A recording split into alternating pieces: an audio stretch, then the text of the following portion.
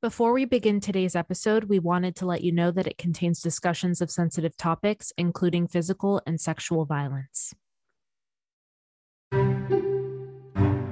I'm Pamela Portnoy, and no one's okay.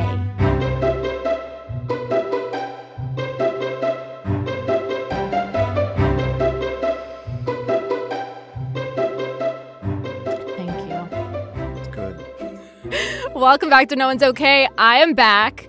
I am here today with an actor, a writer, a producer, the owner of Hot Shot Self Tapes. His name is Jonathan Stanley. Hi, Jonathan. Hi, Pamela. Thank you for having me. Thank you for coming in today. It's so nice to see you, even though I just saw you like 2 hours ago. 2 hours ago. I'm blessed to be here. Thanks for having me. I'm gonna start getting self-conscious. It's weird because Why? if people think I'm natural. I just had this conversation 20 minutes ago with this actor that I was leaving. He was coming for a self-tape. Yeah.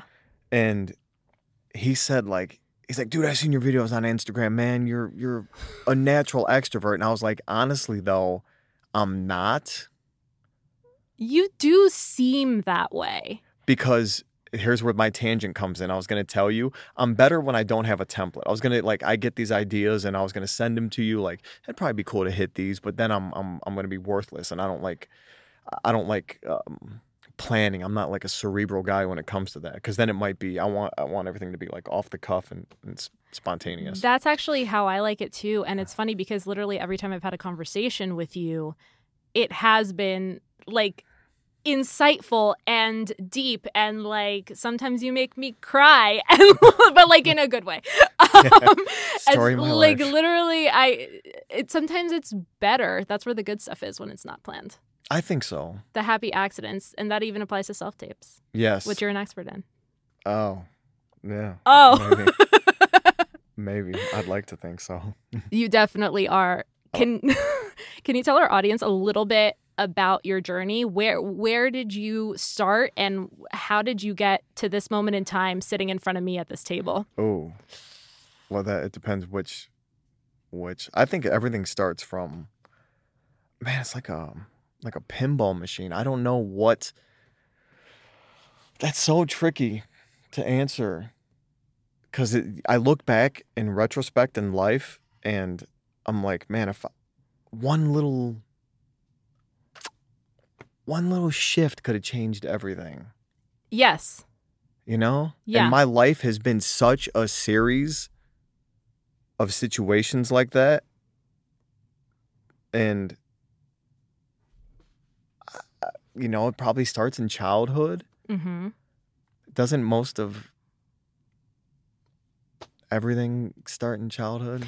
I would say so. I think a lot of our drive and the reasons that we do what we do kind of come from childhood and our families and the friends that we have, we cultivate as children, probably. Yeah. I mean, I'm not an expert in that area, but I would assume so. Yeah, I think it starts there, which is if we're talking about the extrovert thing, I was always a shy kid. And you don't come off that way now at all. Horrible. My brother, God rest his soul, used to make fun of me because girls would like me, and he's being the big brother, and he's like, dude, what the hell's up, man? She likes you. What's going on? And I just would shut down. What was it about it, do you think? I don't know. I was a shy kid. I remember my mom used to take me in the Salvation Army, and I was thinking about that the other day because I posted something about the Salvation Army, whatever, on Instagram. And I was thinking about my mom used to take me in the Salvation Army, and I would this lady would come over and she'd comment on my eyelashes. I'm 3 years old, and I would just grab my mom's leg. I was like a mama's boy. Yeah. Always was. And I never shook that until I was forced to. So what ended up happening, the reason I didn't know there was a such thing as an introvert extrovert. I guess there is. Yeah. I learned that in an acting class. The teacher's like, oh, you're an introvert extrovert. Mm-hmm. Because here's what I think. I could be wrong, right? I quit school at 15. I have an 8th grade education. Growing up poor, no type of like privilege for me. I had to come up with ways to get people to like me. And you would test that out? Like, kind of, would you do something and see how it lands and then get that information and then try it again? I think so. I started doing magic. That was my first thing. So cool. Yeah. It was my first love as a kid. That is really cool. It was magic. And I would go and learn magic tricks, and I'd go and do them for my parents. I'm like, wow, that's cool. And I was the youngest of 3. I got 2 older brothers. My one passed 1.5 years ago. I'm sorry. Thanks. And I knew that, but I just, when you tell me that, I just feel the need. I'm sorry. Thank you. I think I did it for attention, right? Most magicians are probably introverts. And I remember in school, I switched schools. I'd have like a clique as a kid. We went to Catholic school in Detroit, and I was like kind of popular in my grade. Then we switched schools in 5th grade. And then I went to another school and I felt out of place. And I would dance and do like jokes to fit in. Like I would dance and then I'd like tell jokes because I felt like out of place. Interesting. And always have. Were you the only one in the group doing that? Yeah, like I would just be like, I ain't got no friends. Let me like talk shit in class, try to be the class clown to make friends. And then I would dance and then that would kind of work a little bit. So you would feel like you were trying to fit in, but really you were standing out. I guess, but it never clicked. Like I was never popular. Interesting. No, I wasn't popular. I wasn't popular. Maybe Okay. no, I wasn't popular. Nope. If I try to look and think like, I remember my brother thought I was, but no, I wasn't. And then I switched schools again. At 7th grade and went from, here's the thing, like I can give you surface shit, right? Yeah. But then Or- like if we, like the reason I do this, Mhm. I do, part of it, probably a fucking ego thing. Maybe I like hearing myself talk, but what I really think is, because when we get into my story, maybe people think it's interesting. I don't fucking know. Because I hope that someone is like me and they listen and go, oh shit, this, like, I was a fuck up like this guy. And he's giving me hope. I didn't have anyone necessarily to give me hope. Right? It's interesting that you're using the word fuck up. Because fuck up is in the eye of the beholder, number one.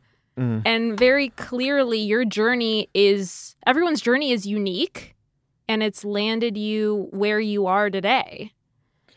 Right. And I think, like, if someone doesn't know me good, most people probably, I assume, think I'm like kind of, maybe not a square, because I notice I probably don't come off too much like a square, but No. okay. There's times I could, but I've gotten better about, here's the truth, because I was born in Southwest Detroit in the ghetto. My whole family is very ghetto.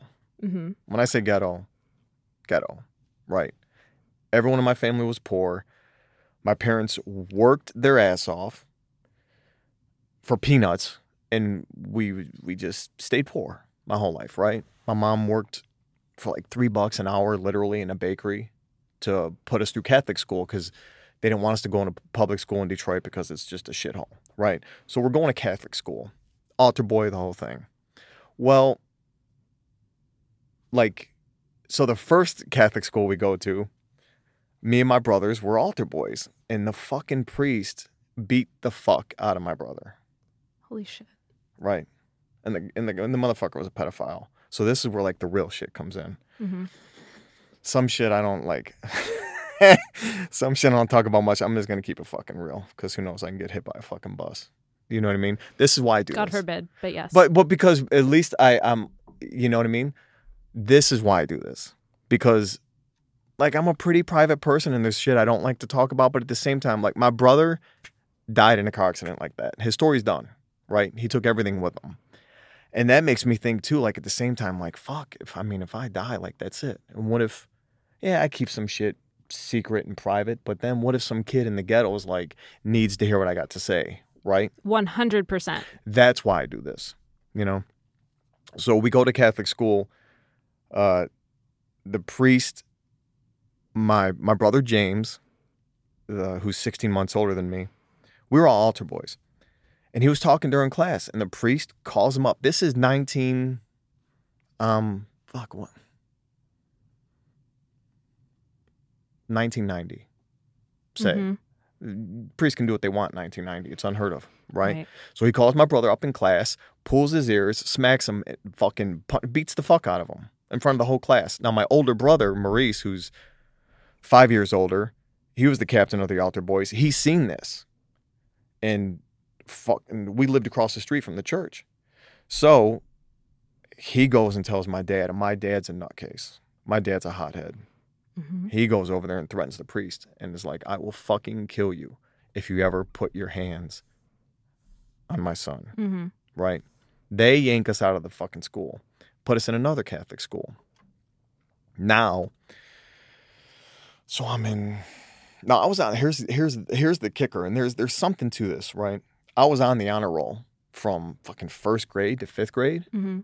and you know what I mean. I was just on the honor roll. Maybe I found a groove or whatever.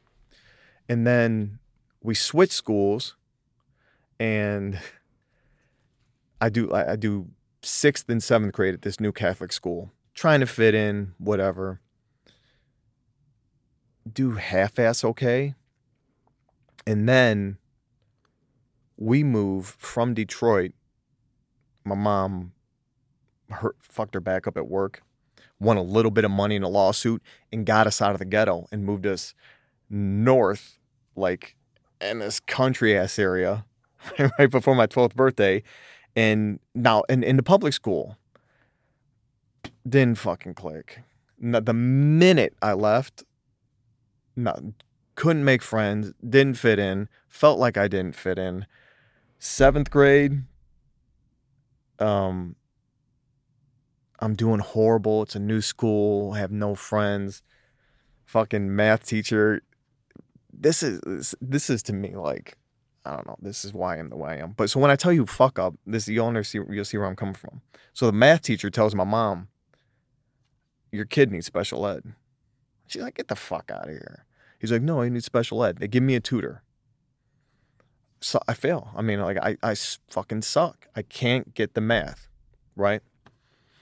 And so did they hold me back? I think they held me back seventh grade. They held me back seventh grade because I was actually young for my age. I was one of those November babies, Mm-hmm. and they didn't want me there anyways. Like I was ahead of the game. Yeah. So they held me back seventh grade. That fucked me up. Like, shit, man, I fucking failed. The tutor didn't work. I couldn't get pre-algebra, you know? Eighth grade, pass. Then fucking going to ninth grade, school just ain't clicking for me. Mm-hmm. Going to ninth grade, start skipping a ton, getting in fights, have no credits. They put me in this class that is kind of, I guess, like special ed. You spend an hour or two in there with these older teachers, and they'd help you do your homework and shit. Mm-hmm. And I failed ninth grade. If you can fail, technically I did, because I was going into my second year of ninth grade, second year of high school, I had no credits. And I fucking quit at 15 and just started washing dishes. And because we were poor and just shit wasn't good. You know what I mean? We didn't have any money, and I was like, man, fuck, I want money, you know? Mm-hmm. And everyone talks shit when I dropped out of school, rightfully so. They probably, I mean, this is 97. People ain't dropping out of school, Right. you know? But People had a very like a more black and white approach to education back then, I think. Yeah. And this is going to sound crazy. I used to no lie, skip school and watch workout videos and go to the library and go to the gym. I never smoked weed till this day. Wasn't getting high. Wasn't doing anything stupid. I had to like grow up quicker because I was like, man, fuck, I don't want to be poor. I don't want to be poor. You know, I went without everything you could go without. Hot water, heat, all that shit. Yeah. We were poor. And that made me feel like shit too. Not having good school clothes, not being able to afford on-brand shoes. So people would make fun of my shoes and then I'd have to wear off-brand clothes and shit. And then if my parents couldn't afford school clothes. Now, here's the thing to where I go, this isn't me being I had two parents that stayed married for 40-something years before my mom died. That was a privilege. I had a privilege that at least I had two parents that stayed together and loved me. Mm-hmm. I get that. But from the standpoint of being, and that was like priceless, being poor was the best thing that can happen to me. Because I couldn't fuck up. There was zero room for me to fuck up at all. I had two older brothers and I'd watch them do stuff and drink and all that shit. So I'm watching, I'm like, I can't do that, can't do that, can't do that. I want nice things. You know what I mean? Yeah. So I quit school at 15. Started I started cutting grass. I was in school. Me and my buddy started cutting grass because I just wanted on-brand school clothes. So me and him would cut grass. And that was the first time I was able to buy like on-brand clothes. Mm-hmm. And then I quit school at 15, started washing dishes for $5 an hour. And then I started doing concrete. That was paying $5 an hour. Moved out at right around 16, 17. I moved out on my own. Got a place. Started working in a factory. And because I just knew, like something told me, and this is going to sound crazy. No, it's not probably. Something fucking told me. Like people would say to me like, dude, what are you going to do?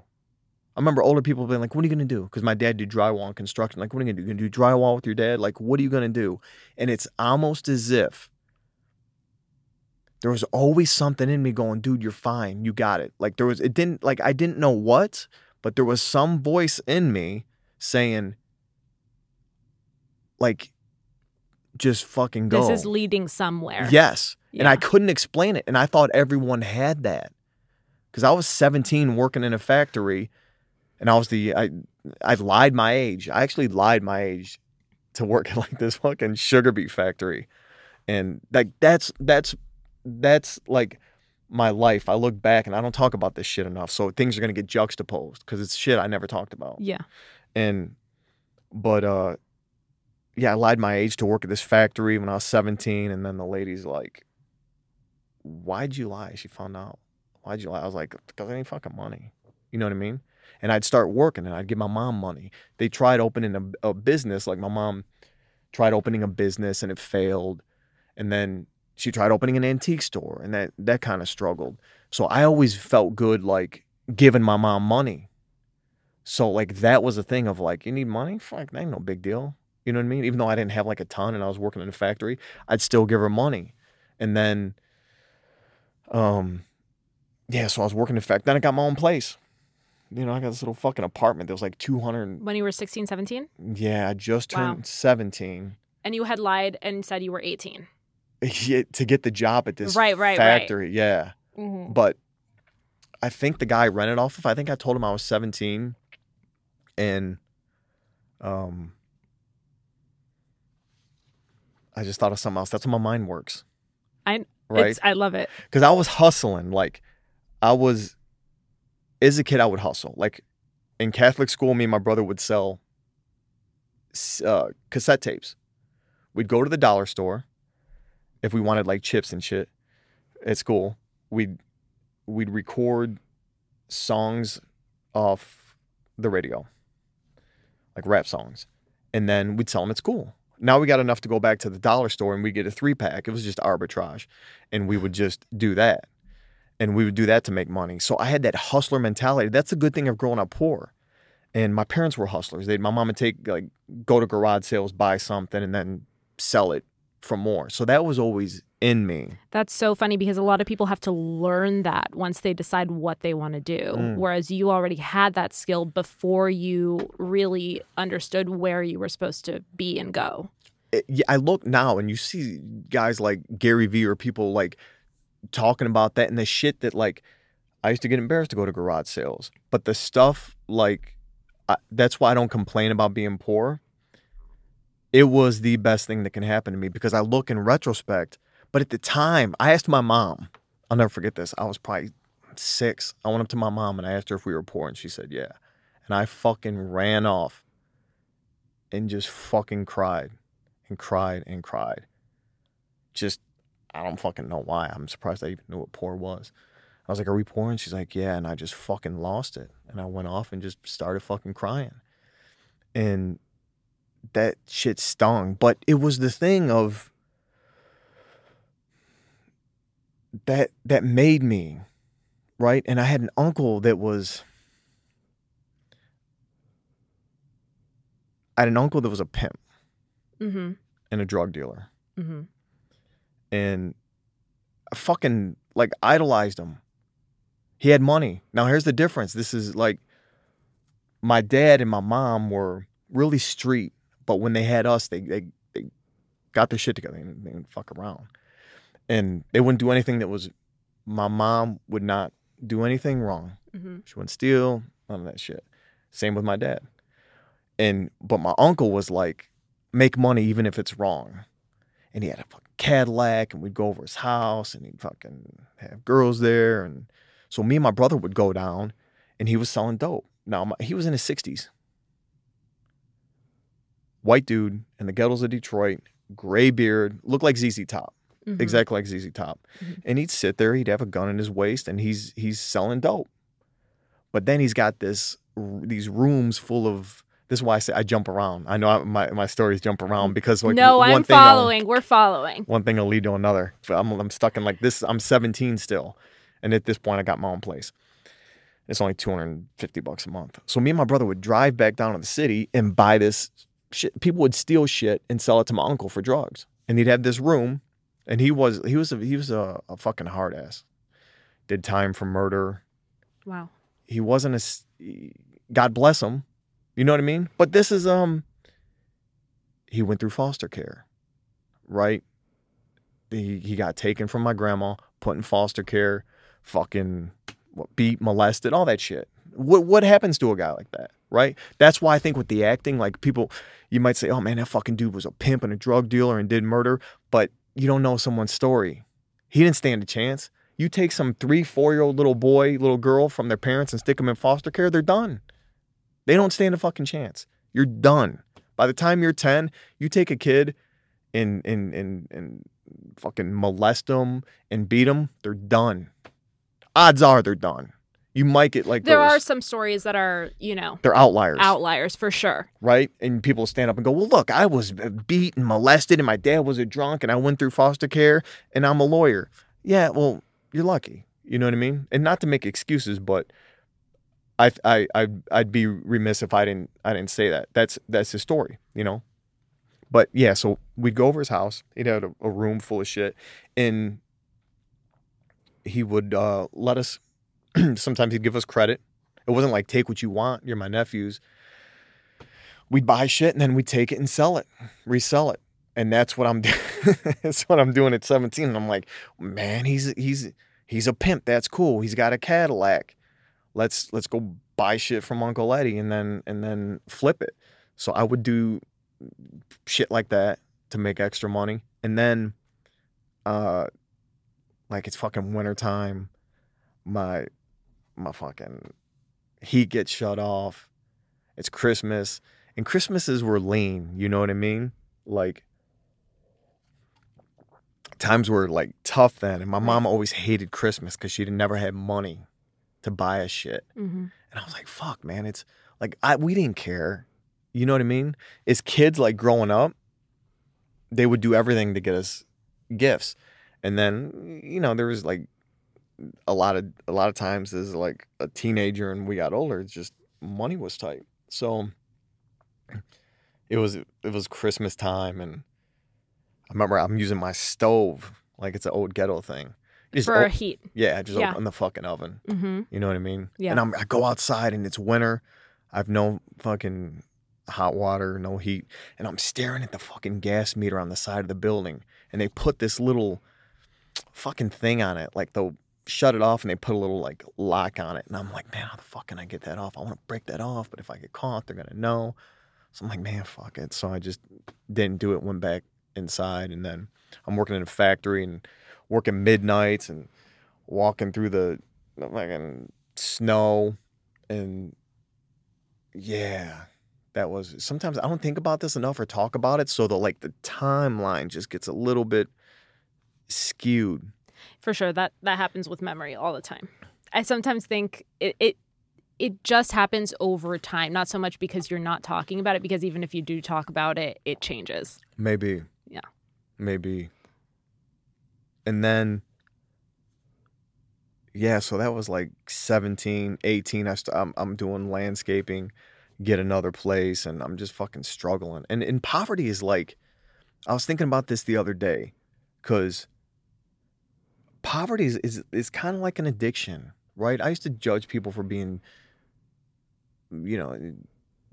drunks or whatever the fuck, but like poverty is the same way, and someone's got to break it, right? My parents' were poor, and then everyone in their family was poor, and my parents are poor, and no one like showed them anything, and it's all they know. And I was like, fuck, I gotta and no one showed me.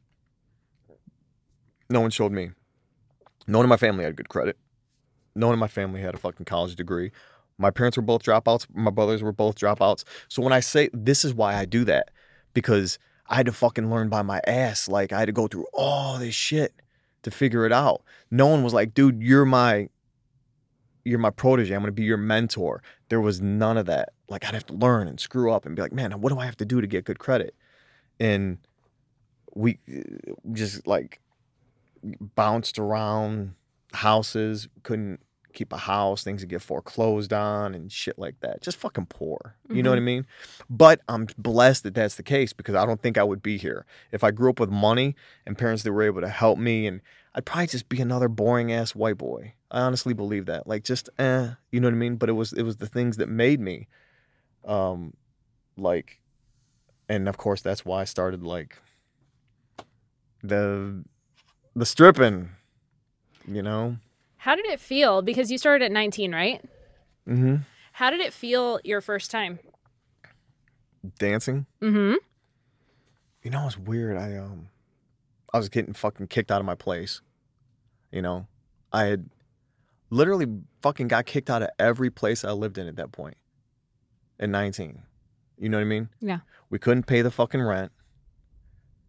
And we just kept getting fucking shuffled around. Right. And then same thing. So I'm reliving that. You know what I mean? I can't fucking pay my rent. My rent's like $250, $300, but I'm just probably not making enough money, and I'm not making good financial decisions. So I'm like behind on my rent, and it sounds like some cliche movie, but I'm just keeping it real. I just like broke up with the girl I was dating, and I just got in shape, and my buddy's girl, they went to like some bachelorette party, and we're all riding our bikes, and she's like, oh, we went to this strip club, da da da da da, you should go try out. And I'm like, now at this point, I'm kind of a naturally good dancer. Dancing was like, I always loved dancing. Really? Yeah. Okay. Yeah. Like where would you dance? At clubs. Like, I would go to clubs when I was like 16, and I was the only. Really? Yeah, I was the only dude that can dance. Did you have like a fake ID, or were they clubs that allowed people that were under 18, like an under 18 club? You know what? I used a lot of fake IDs. So I've never had a fake ID ever. I've only went No? to, like, until I was 21, like I went to like the under 18. Oh shit! I think there was like one called Tiger Heat in LA. Tiger Heat. Have you been there? No, but that sounds dope. Tiger Heat. It was like the one that you would go to like late high school or college. Anyway, yes. That's awesome. You would dance. I would get, my boy had a fake ID, and I was 16 hanging out with 19-year-olds, and then like they all like dude, go out there, right? So then I'd go out there, and then like girls liked it and shit. And even at 16, I was the only dude in the club that could dance. And like white dudes, this is fucking in the 90s, white dudes dancing was like, white dudes can't dance, but this fucking dude's good. So that was a thing of like, oh shit, you know what I mean? I can use that as like social currency. I'm so curious because for a guy that was like really shy around girls, how did that change? Did that change through dancing? It helped. And you know what? The reason like I became a good dancer, like my mom could dance and she would dance with me as a little baby. Yeah. Right. And, you know, the hood in me was that, like, you know, music and dancing and shit like that. So I had that and I would just dance constantly. And then I think when, you know, testosterone kicks in and shit, but I was still like stupid shy. Like, Yeah.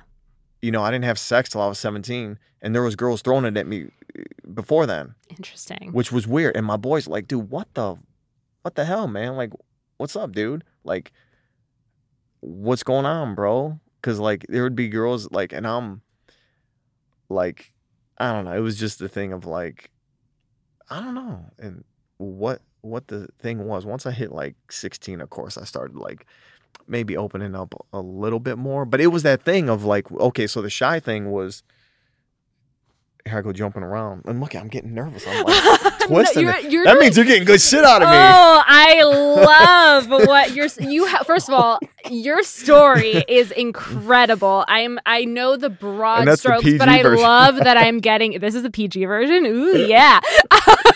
I know that I appreciate you and I appreciate your vulnerability and your sharing with me. So that's what we do as artists, right? That's so true. Like, it would have took me forever to like talk about this shit 10 years ago. I would have been over there probably fucking crying. Well, this is like the gold that, you know, I'm sure you still draw from and learn from and grow from. Yeah. Yeah, it is. Yeah, I realize that now. Yeah. I realize that now. Like all the things that I thought were shortcomings or advantages, they really are. Yeah. Like my trauma has been. Isn't that just the way? Trauma's my armor. Fuck yeah. It's the best thing. It is. And that's why rejection doesn't mean shit to me. Especially because very clearly, like, it's been some time and you've worked through it and you've like learned from it and you've taken things from it rather than, I don't know how to explain it, fallen to it, fallen from it. Yeah, that's the thing. Like, like my dad's been through the ringer. If I told you my dad's story, you'd think it's a miracle he didn't blow his fucking brains out. It's one thing to talk to people that are like, I don't judge. I do judge because I'm a fucking human, but I'm slow to like when I see homeless people and I'll dude, you don't know someone's story. You never know someone's story. You know what I mean? Mm-mm. So what I like is people that I have a predilection, if that's the right word, for people that are like fuck ups. I love, like, if you put me in a room full of fuck ups and sinners, I'm gonna feel good. I'm gonna feel like at home, you know, because I get it. I get the damaged goods. Then also, even more, I love like people that came through it, and I'm like, shit, now that's fucking impressive. Like people that just been through the fucking ringer, and I'm trying to be that. Not like on some holier than thou shit, but I feel like it puts you in a position to talk about it. If I'm like, dude, you know, I went through fucking all this shit, and there's hope. You can get your shit together. That's cool. You know, I still learn from people that are like, you know, maybe they never did get it right. Like my uncle died. There was a pimp and a murderer, got shot, and he ended up dying fucking broke and alone, you know, lost everything. Like, and his kids didn't want anything to do with him, but that's how he died. You know what I mean? Mm-hmm. And that's that side of it. As a kid, I was like, man, that's fucking sweet. He's a pimp. He's a drug dealer. I don't want to fucking deal drugs. I want money. I want a Cadillac. Because you're kind of looking at it on the surface when you're younger. Yeah. I remember being a kid being like, man, why couldn't I have rich parents? Yeah, he had money. He had money. Yeah. And that was the thing of like, fuck, I want money. And if you would ask me as a kid, like, dude, would you rather rich parents? I probably would have been like, fuck yeah. Now? Hell no. I look back and I'm like, fuck, oh my God. Because here's the thing. I mean, the grass is always greener, sort Always. of, right? You know? Yeah. There are issues that come with every walk of life. Yes. Yeah. Just very different issues to work on later when you're an adult. Yeah. Yeah. And we all got our like story. But the things that, which is like probably why the rejection doesn't like fucking, I've been through so much shit. Like, I've pissed in toilets that were frozen because we didn't have fucking heat. And I pissed in the toilet and it's fucking ice. The reason I started running, let me tell you something. And I never told this story. The reason I started running is 15 years old because we didn't have heat. And I was like, fuck, I got to take a cold shower. So I went and ran to get hot. And I would fill up these fucking laundry detergent things with water and dump it on me. That's why I started running. But let me tell you something. I've been addicted to running ever since. They wanted me to join the track team. The track teacher was like, man, this fucking kid, I see him running through town. I'm 14, 15. He wanted me to join track. And I was like, but I don't do it for that reason. It became for me. Like then I was like, fuck, I actually like running. I'm getting high. The reason I started running was just because we didn't have fucking heat. And I wanted to dump cold water on me without fucking flipping out. Yeah. And I used to hitchhike to the gym because I had hot water. So I bought a gym membership. It was $30 a month. And then I would like find a way to hitchhike there just because like the fucking water was hot. Right.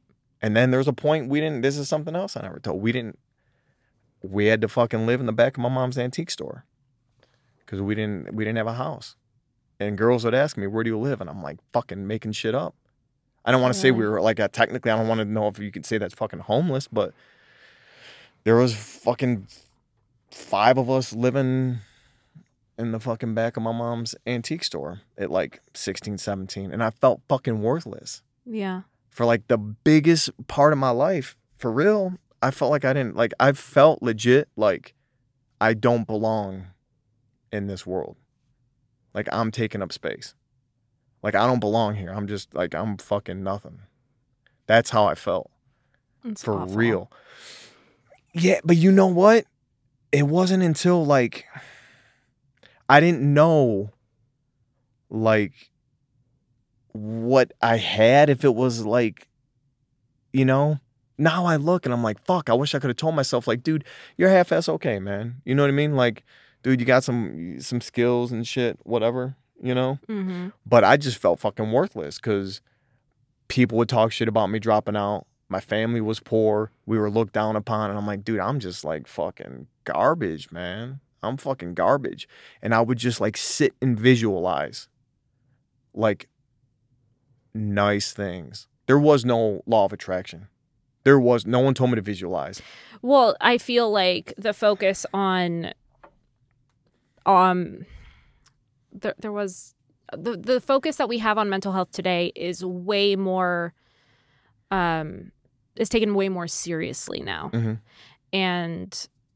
And you know, I don't know what that would qualify under, like the law of attraction. It would be like self-care. I don't think that was like a term really used back then. No. Like this is all relatively new. Like addressing childhood trauma, that's relatively new. Like everything so you're dealing with all these things that were kind of just there and not really talked about or supported. Yeah, there was like,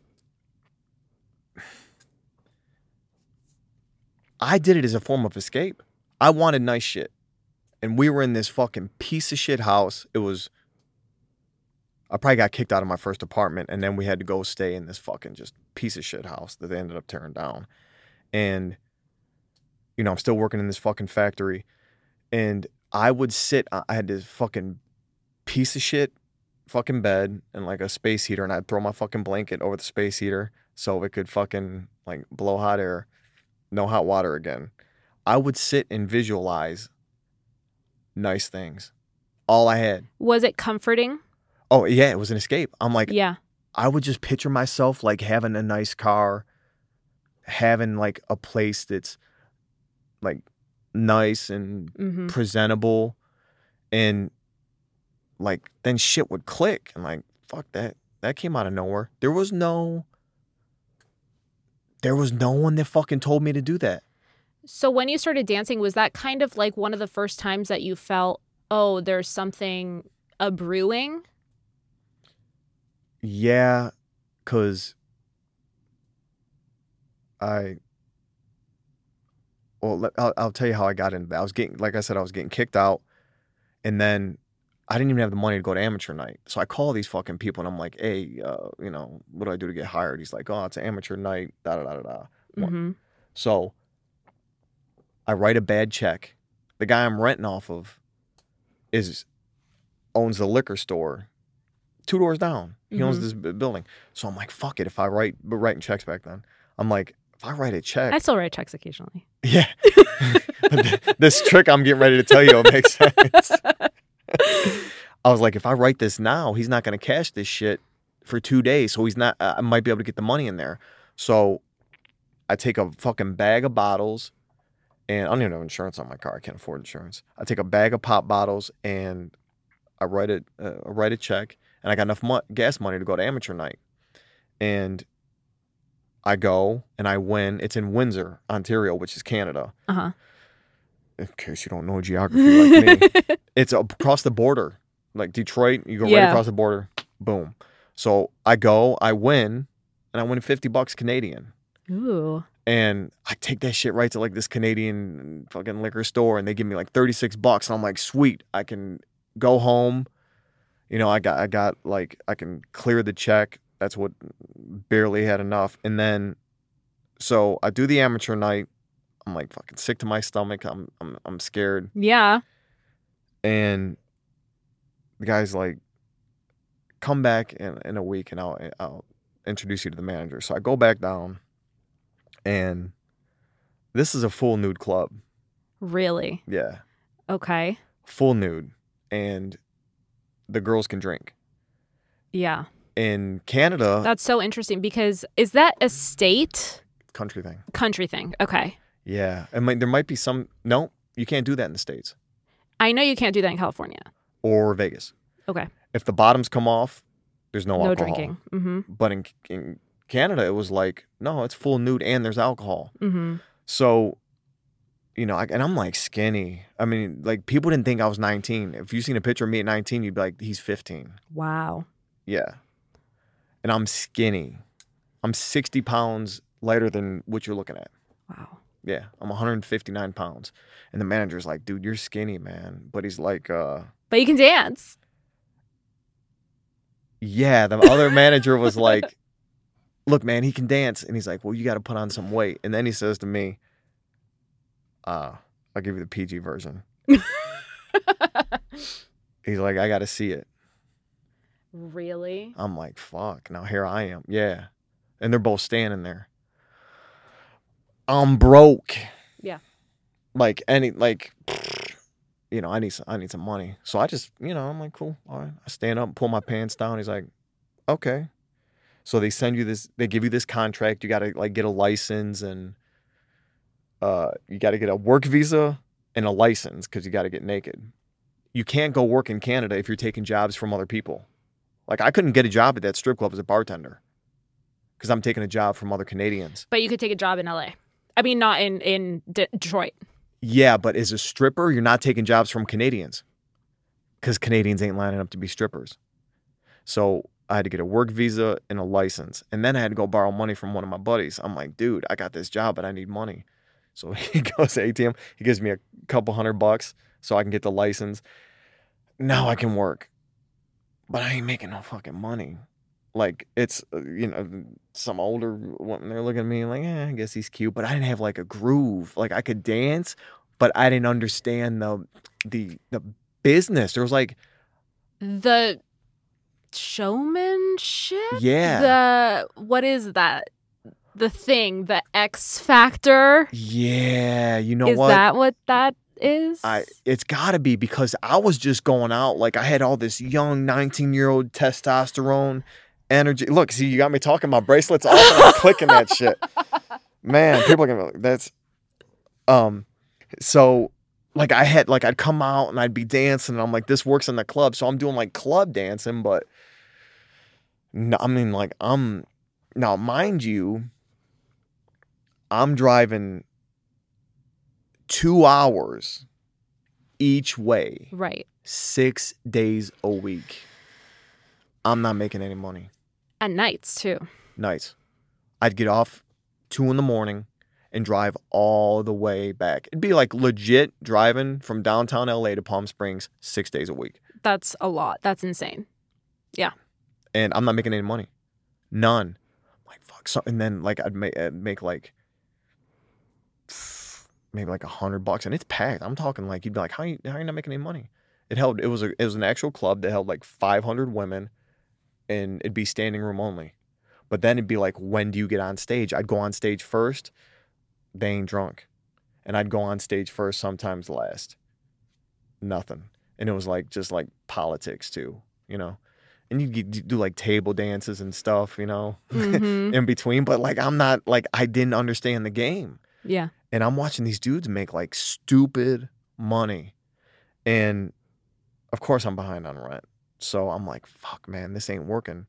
I almost quit. I had to get my shit out of my place. So my boy was on the east side of Detroit. He guy I was working with. And he's like, man, just stay with me. So I got rid of all my shit, put it in a storage unit, sold some of it, and I moved down. And I'm sleeping in his basement on a couch. And then I started like half-ass like finding my groove, and then we'd get customers. So like customers would come in and they could buy you for the hour or for the night. Yeah. I know it's gonna be crazy to wrap your head around because like it's the antithesis of what we think, right?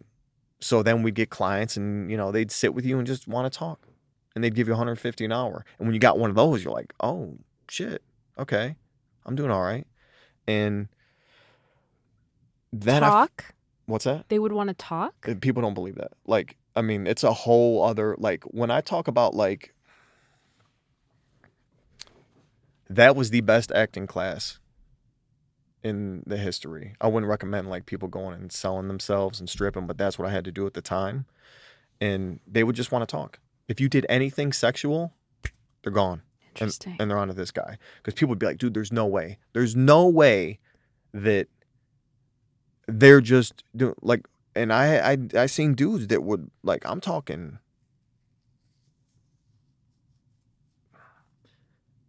stupid money, 50 G's. And these girls, now, as long as, let me tell you something, because here's the thing to where, now that I'm older, I try to like be somewhat respectful and not glorify shit. So I paint both pictures. Right. Right? It all exists. It all exists. So here's the thing of like, and that's like having my uncle that was like a pimp and a drug dealer and like being in that lifestyle, like and hearing stories. I heard so many stories. I didn't have a traditional fucking white boy childhood at all. So I heard a lot of stories about shit. You know what I mean? Yeah. And then I think subconsciously I had an affliction for it. Mm-hmm. Right? And so I'm gonna keep it real. Otherwise, I guess it's in vain. So I would see, you know, like I had a couple boys that they had these customers that worked at a bank, and these girls would steal money from the fucking bank and give it to them. One girl, now this is where it's fucked up. This is the fucked up shit. But this is also the stuff that I think makes me a good writer. This is where it segues. It wasn't in vain. You know what I mean? Definitely not. This is all contributing to the person that's sitting in front of me right now. Yeah, and I like to think that, you know, I'm a better person because of it, and I probably got my karma. I'm sure I did. But like we'd have clients that would just fucking, you know, put themselves in a poorhouse to give us money. And we for connection, do you think? Yeah, a lot of it was for connection. You know, the same reason, because there was no like, I kid you not, the minute you gave them, like it was all about creating a fantasy, not fulfilling it. It's like Hollywood, and the people might dispute this, but I honestly believe, and I've said this, the only difference between Hollywood and a strip club is a union, because it's all about a price. We all ain't gonna do some shit until the money goes up, right? For the most part, I Most think. of I us- think depending on the person, it always depends. But Most of us. I see your point. Most of us were like, I wouldn't do that. And then it's like, yeah, but you would for this. Most of us. It's just you ain't been put in that situation, or your price hasn't been named, right? Sure, most of us got that definite fucking line in the sand. I'm not doing that. I'm not doing it. Fuck the money. It ain't worth it. I can do that now because I've been in situations to where I have sold out. I've compromised myself. I've compromised my morals. I've done shit I shouldn't do. I've slept with married women for money. But that's like, what the fuck was I gonna do? You know what I mean? I understand. So it's me justifying it. It was still wrong, and I'm sure I got my karma, and I'll probably get my karma. But yeah, so like that was the thing of, you know, I'd see these women come in and married. One girl, her dad had a jewelry store. She stole tons of jewelry, stole his money, gave it to my boy. One girl got credit cards in her dad's name and would have the bartender. Are we supposed to just be talking about acting, or does this like this sounds we'll like get there. This sounds we'll like, get there. This sounds like We're one of still those. on question one. I still feel like, I will say, you probably hold the record for most thorough answer to my journey question. And I fucking love it because your Okay, story good. is fucking incredible. I feel like sometimes I feel like this could turn in like to one of those like Vice shows. What do you mean? Like they'll talk about like they'll have fucking con artists on, and those like talking about shit. But it's just because this story I was getting ready to tell. This girl got credit cards in her dad's name. Now she didn't get the actual tangible credit card, so she would fucking pay the bartender. You know how like if it doesn't swipe, they punch it in manually. Yeah, You ever have that happen? I think so. Yeah. Well, sometimes because of the magnetic strip isn't working. Exactly. So they Yeah. punch it in. Well, she would pay the bartender to Fake punch it? it in because she didn't have the actual credit card. So she's like, I'll give you $100 to punch it in. She'd take out $1,000. He'd give her $1,000 from the register. She'd buy all the fucking drinks, give all the money to my boy. She racked it up to, I think, 75 grand. Wow. Gave my buddy 75 grand from her dad's. For like how much work? Oh, there was no. Like how 75 grand for? Oh, over the course of 6 months. Wow. She stole the fucking jewelry Holy shit. off her grandma in her casket and pawned it and gave it to him. Now, is that fucked up? Yeah, I'm saying it's fucked up. This ain't me glorifying fucking stripping. 100%. This is me telling you, like, I was in the trenches. I was in like, you know what I mean? Yeah. Like, and then I'm seeing these dudes, and all I'm seeing is dollar signs, Mm-hmm. right? And I'm like still trying to give my mom money, Yeah. and I'm sleeping on my boy's couch. And then it wasn't a bunch of times. Like I did find my groove. And when I found my groove, I started making really, really, really, really good money. Mm-hmm. And then there was instances to where, not a bunch, like I'm not like, excuse me. It ain't like I was fucking Johnny Stud, just Johnny Gigolo. But it turned into instances to where girls would say like, how much for, you know, to take to outside of here, right? And if it was girls I knew I'd never see again, it'd usually be girls from like out of town. They weren't happy in their marriage or whatever. And then like I started like, not like. Look at me, that's like a softener. I started like sleeping with them like for money. You are preaching to the choir. I am all valley girl. I use like and I talk in the back of my throat way too much. You even called me out on my softener today where it's I breathe in between fucking saying things all the time. And that's what I'm doing. And that's exactly what I'm doing. Probably just trying to soften the blow. But yeah, so I started sleeping with girls for money, or I'd let them like, you know, do whatever for for money. And then I'm like, wait, the fuck? So that's probably where the extrovert came out. If you looked at me on paper, here's the thing, and you're probably going to be nice and say it ain't true, but it's true. If you put on paper from birth to 19 years old, I should probably be in a fucking drug house. Worthless on paper. If you gave it to someone at a company and was like, do you want to hire this guy?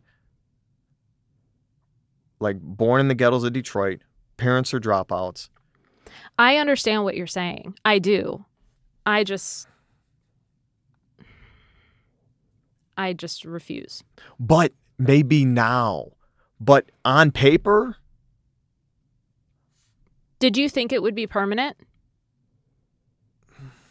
Which part? What would be permanent? The lifestyle that you were leading at that time. This tripping? Mm-hmm. Well, fuck. It was, I wasn't sure. I wanted to be an actor. My dad did theater and was pursuing acting. Really? Yeah, in Detroit. And then he fucking gave it up to get us out of the hood. Right. And moved up there. And I loved entertaining, like with the magic and the dancing. And I did want to be an actor. I remember when I was like 17, 18, I wanted to be an actor. And I thought, but what the fuck are you going to do, bro? Did you feel like you were sort of starting that journey during that time? Because you are performing. Yeah, I do believe that. Did you put on a character? Me and my brother were doing impersonations, literally. And I hate when fucking actors say that. Like, oh, I used to perform. Like, I fucking hate that shit. Like, only because, like, when someone says, like, well, how'd you want to be an actor? I'm like, oh, I've been wanting to act since I was 6. I've been acting my whole fucking life because we were fucking poor. I've been trying to be something my whole life. Like, this is me. The way I'm talking to you now is really me. But people would call me wigger. People would say shit. So I tried to be a fucking square. I tried to be a white dude from the suburbs to get accepted. Because, like, the real me is a fucking ghetto-ass white kid that grew up with parents that swore and everything and was nothing but dysfunction. Nothing but dysfunction. So when I start like, this is me being real. This is the real me coming out. I have to clean it up sometimes and be like, Johnny, you know, people probably can't handle.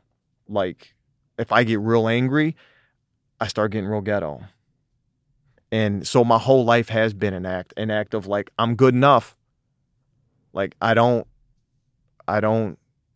not poor. I got a house. I got, like, because I was just fucking worthless. I felt worthless. So that it was an act. It was always a fucking act. An act of, like, trying to get, I had to sing for my supper, really. You know what I mean? Like, so, like. You're reminding me of something I heard Dave Chappelle say once, which is, I'm acting when I'm off stage just so that I can make, and I'm butchering his quote, just so I can make that man on stage do what he does. I put on an act so that guy can be saying his piece. That makes sense. That makes sense. That kind of reminds me of what you're saying. Because I feel like everything that you're doing is leading to you becoming the person that you wanted to, the real you. That's it. But I couldn't be. I never felt like I could be. I could have been, and it would have got me fucking further. But I didn't feel like, when I was in 5th grade, like I kind of like had this swagger and I walked with a limp at 4th grade in Catholic school, and girls would say shit about it. Like, that was the real me. Like, the way I talk, this is the real me. But then I was forced to be like, man, fuck, I'm dating this girl from the suburbs. And that's most of us. We're all actors. Let me fucking clean it up for her parents and let me act like fucking, you know what I mean? You know, I'm taking fucking bird baths in the sink. Yeah. You know what I mean? Yeah. Because, like, I ain't got a shower, but I'm going to act like you're never going to know that I ain't got fucking heat and hot water. I'm going to act like that. Yeah. But going back to childhood, me and my brother were we're just fucking doing impersonations since we could talk. Right. And he was hilarious. And that's, like, we had, we were poor ghetto kids. So that's what we were doing, was just, like most kids, I guess, playing house and shit. But that's what we did. And when I was 18, I remember, like signing up for these acting classes and being like, fuck, but how am I? They were in the city. I was like, I ain't got how am I gonna be a fucking actor? I ain't got no fucking connections. I ain't got a fucking pot to piss in. How am I gonna pull this off?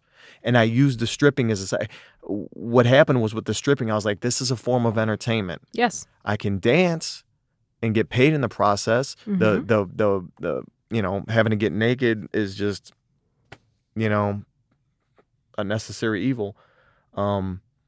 So that was just like, for me, it was a means to an end. And girls would say to me, like, what are you gonna do? You can't be a stripper forever. And I used to always tell them, we can't be a fucking doctor forever either. Yeah. I didn't have I knew it was something I wanted to do, but I didn't know how because it seemed so far-fetched. So what was like the catalyst that got you to write, produce, direct, and star in the film that you made that was based on your life story? I started up until that point, because your life story is still happening and continuing. But I think pretty much Misled, which is the film that you made, was basically around about that time period in your life. Yeah, it was about that. I started writing some, I was just, crazy shit would happen to me, and I'd start writing it down. And I was like 22, and I used to stay up all night, on fucking Red Bull and energy pills and shit. Mm-hmm. And because I was just living a fast life, just doing off the wall shit, not drugs, but just off the wall stuff. You know what I mean? You know, it's funny, because the Red Bull and what did you say, caffeine pills? Is that what you said? Yeah, from gas station. Drugs. It's drugs. Technically. Yeah, I mean, yeah. It's in the eye of the beholder. Aspirin's a but drug. Yes. Yeah. Yes.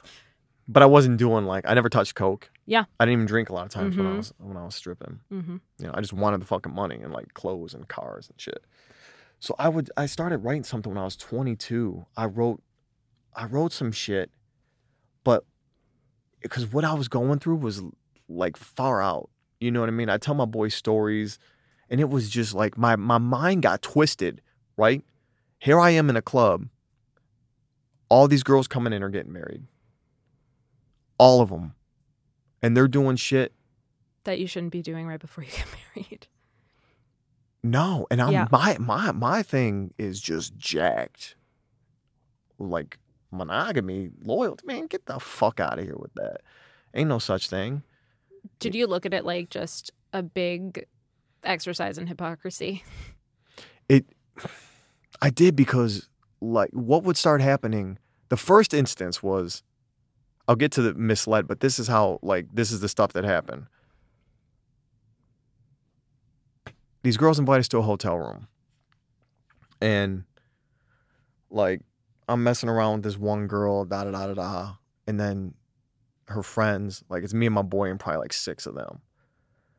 And this girl's, I don't know, my age, young 20s maybe.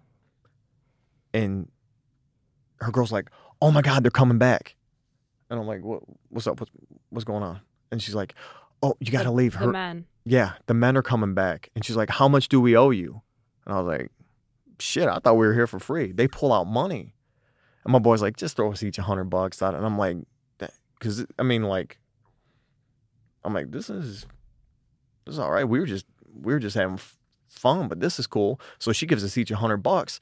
And she's like, you guys got to go. My fiance's coming back, and he's got the room next door. And I'm like, I remember the next day I'm telling one of my boys, and I'm like, dude, this is, what the fuck? I'm seeing 500 women 2-3 nights a week that are all all got men and all married and getting married. And so what am I gonna think, right? Yeah. But my dad brought me right back down to earth, and he's like, he always kept it real with me. I could always tell him everything. He's like, dude, bro, there's women that ain't even gonna go in there. That ain't all women. Right. There's women that ain't gonna step a foot in there. And then there's women that won't get dances. That ain't all of them. Now, mind you, he was, and my mom were together forever. So, and that was yeah, he's right. But man, I was seeing so much left and right. Yeah. And those instances is what, when I, to jump ahead, because I wrote Misled 2012, and I started acting when I was 24. Got a little bullshit student film gig. Came out here, took a boot camp for 30 days. Did good. Teacher pulled me to the side who didn't give any compliments. He's like, bro, you're going to be all right. Keep going. And not even a year later, I booked the lead in this independent film, playing a meth addict, and it went to Sundance, right? It didn't go to Sundance. I know it got on the short list, but it went to a bunch of festivals and won awards and shit. And I was like, oh man, I can do this. And then I went to a film festival for that film. And this guy is like, oh, what are you doing next? Fuck, I don't know, bro. He's like, dude, write your own. And I guess he teaches screenwriting at some like UCLA, one of these top schools out here. He's like, write your own. I'm like, dude, I ain't never wrote anything, right? I ain't even got, I got an 8th grade education, bro. So I was like, fuck it. You know what? I will. So I bought every fucking book on Amazon I could for screenwriting. And I wrote 100-something page, what I consider now as a treatment, and kept finessing it. And then I sent it to him. And he's like, well, I can tell you obviously read a lot of scripts. This is good, but I have a problem with X, right? I was like, I don't give a fuck what you got a problem with. I just needed to like get some confidence because I didn't have the confidence to write. I don't know story structure and fucking, you know. Right. So once it's a whole different art that you have to learn if you're going to go into, writing. Whole different art. Yeah. Whole different art. But all I needed to hear was, well, obviously you read a lot of scripts. I ain't read a motherfucking script in my life besides the movie I just did. Yeah.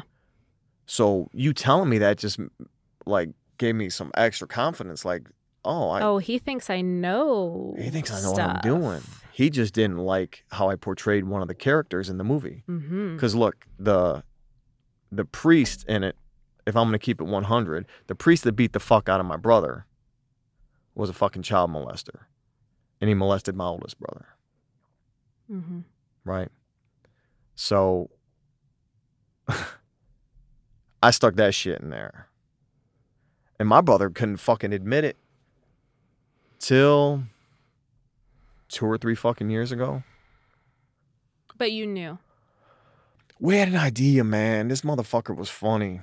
He used to have and I ain't even I think he'd be cool with it, me saying it, because we went on this Facebook thread about this motherfucker. Like, I don't hold many grudges. I'll look past anything. I don't look past people that fuck with kids. 100%. Like, that's it. Yeah. I mean, I'll go to jail for what I'll fucking do to you. Thank God he's dead. But yeah, he was just like, my dad knew something was up with him too, but this is in the fucking late 80s, early 90s. You say something about a priest, they're like, get the fuck out of here. The priest don't fuck with no kids. When was it? When the Boston Globe article finally came out about the whole... Like Spotlight? Yeah. It was like 2002, 2003-ish. Yeah. So that was way before. Yeah, way before. Like, it was unheard of. But my dad and my mom were so fucking street smart. But they'd ask, is anything up with this dude? Is anything up with this dude? Like, this motherfucker used to rub my shoulders, and I was a loudmouth kid. Like, I know, I was always popping off at the mouth. I wasn't a good candidate, right? And motherfucker was testing me. Like, he'd rub my shoulders and shit. And man, what the fuck are you doing? Now I'm 7'8". He knew, I think, this fucking kid ain't gonna be good. And then he, one time, this will make sense. This is where I'll tie into Misled. I know I'm jumping around, but this is something. It's all something. I was talking during mass, because my brother was the captain of the altar boys, and the one that he fucking molested. And me and my other brother were just altar boys.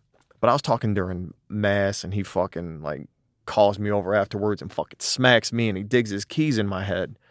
And I told my dad, and mind you, I know I was shy, but that was my class clown shit. I told my dad, and they're like, well, you're fucking, you're always popping off. You're a little smart ass, you know what I mean? Yeah. So they look past that. And then with me, he would just like, the breaking point, which was weird. I look back, like we'd walk from the fucking school to the church. And like we were just fucking around online. This motherfucker picks me up by my throat and throws me on the fucking grass. And I like hit the flower bed. And I remember telling my dad too, and he's like, what did you do? You know what I mean? And I'm like, man, what the fuck? And then it was like, it wasn't until, because he'd always ask like, hey, is that motherfucker funny? He was doing the candy shit, giving kids candy. You know what I mean? But then the fucking weird thing was he started like buying my brother underwear. That was the weird thing. He brought him fucking underwear. It's all weird. And it's all weird. Yeah. Like if you, my dad like went to a Catholic school where he got hit. And it was like one of those things like back then, like my dad's Catholic school was like the priests were just tough. And they say, shut the fuck up and smack you. But they weren't fucking with kids. So he thought it was that. Right. And I had a big mouth. So, okay, if it was just that, maybe. But it was the fucking, like, this dude was a fucking pedophile. You know what I mean? So when I wrote the script, I knew, like, he wouldn't admit it. But I was like, oh, so we switched schools. And then one of the moms that my mom knew was like, hey, look, they were cleaning out his house and they found fucking pictures of little kids. And my mom's like, will you fucking say that in court? And she's like, yeah. And then she fucking ghosted.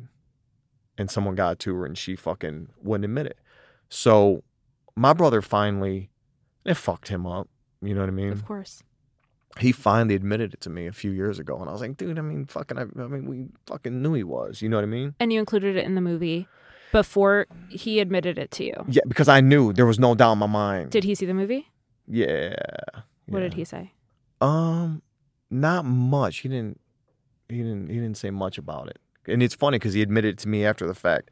But I mean, I knew when she told, like, okay, fine, he didn't do it to you. When the lady, like, I knew the motherfucker was a pedophile when he was having you try on underwear. What fucking dude has a kid trying on underwear? You know what I mean? Yeah. And then they found pictures, so that's good enough. I'm gonna put this shit in the fucking movie because it is one of those things that changes, right? It changes the fucking trajectory of your life. Yeah. Good, bad, or indifferent. So when I put that shit in the movie, that was the thing the dude said he didn't like. He's like, I like it all except the priest, you making him, gay. And I thought, I really don't give a fuck. They say write what you know. Yeah, it's what I know. Yeah. That's what I know. You know what I mean? And that's what I wrote the movie about. And I didn't want to glorify the dancing. Because if I would have made it, I should have sent you a screener. I've been trying to find it online. Oh, if you would ask me, I would have just emailed you a screener. I'll watch it after. Oh, okay. I'll watch it. I'll reach out to you. And I won't give. I do want to see it. I won't give it away. I didn't want to glorify. Like, if I would have made it like really, really about my life, like on the dancing, they would have been like, I can't root for this dude. Here's a young dude getting paid from women to have sex. Fuck him, right? You weren't rooting for Channing Tatum. It was nice to look at him. Not really to root for him. You know what I mean? Like, he wasn't struggling. Like, I understand what you're saying. I just think it's very hard for me to see myself not rooting for you, particularly because I know you now. And you're telling me this story, PG version or not. It probably ain't PG no more. I was doing the old surface thing. Like, to where you just like, everything's cool, everything's okay. Yeah, the fucked up childhood. Who didn't have a fucked up childhood? Everything. Yeah, it's what you do, man. Life ain't, like, that's normally me. You know what I mean? And it is me. Yeah, life, to live is to suffer. Life fucking, you just keep going. And that's the shit I developed as a kid, right? It was like, I just had a callous thing about me. And being the youngest, so I'd watch and I'd be like, cool, don't do that. But how much of it is genetics? My mom said I didn't cry as a baby. They had to take me to the doctor. Yeah. And they're like, he don't cry. We'll leave him, like, if he's in a room alone, nothing. And he's like, I guess you just got a good baby. And a lot of that is me. So Like, and that's the introvert part of me. Like, listen to me, you're probably like, this dude ain't like, but I am. At 17, I didn't have any of my friends. I didn't let them come over to my apartment. I didn't have any parties. I never had like people as like the real me, right? And I think it was developed as a kid, like I just fucking always took it on the chin. Yeah. And thought, what the fuck good is it gonna do to like cry? Like, what am I gonna fucking complain? Like, this is it. This is it. And I remember telling myself at 17, it's gonna sound fucking crazy. I would tell myself, this is morbid, but it's real.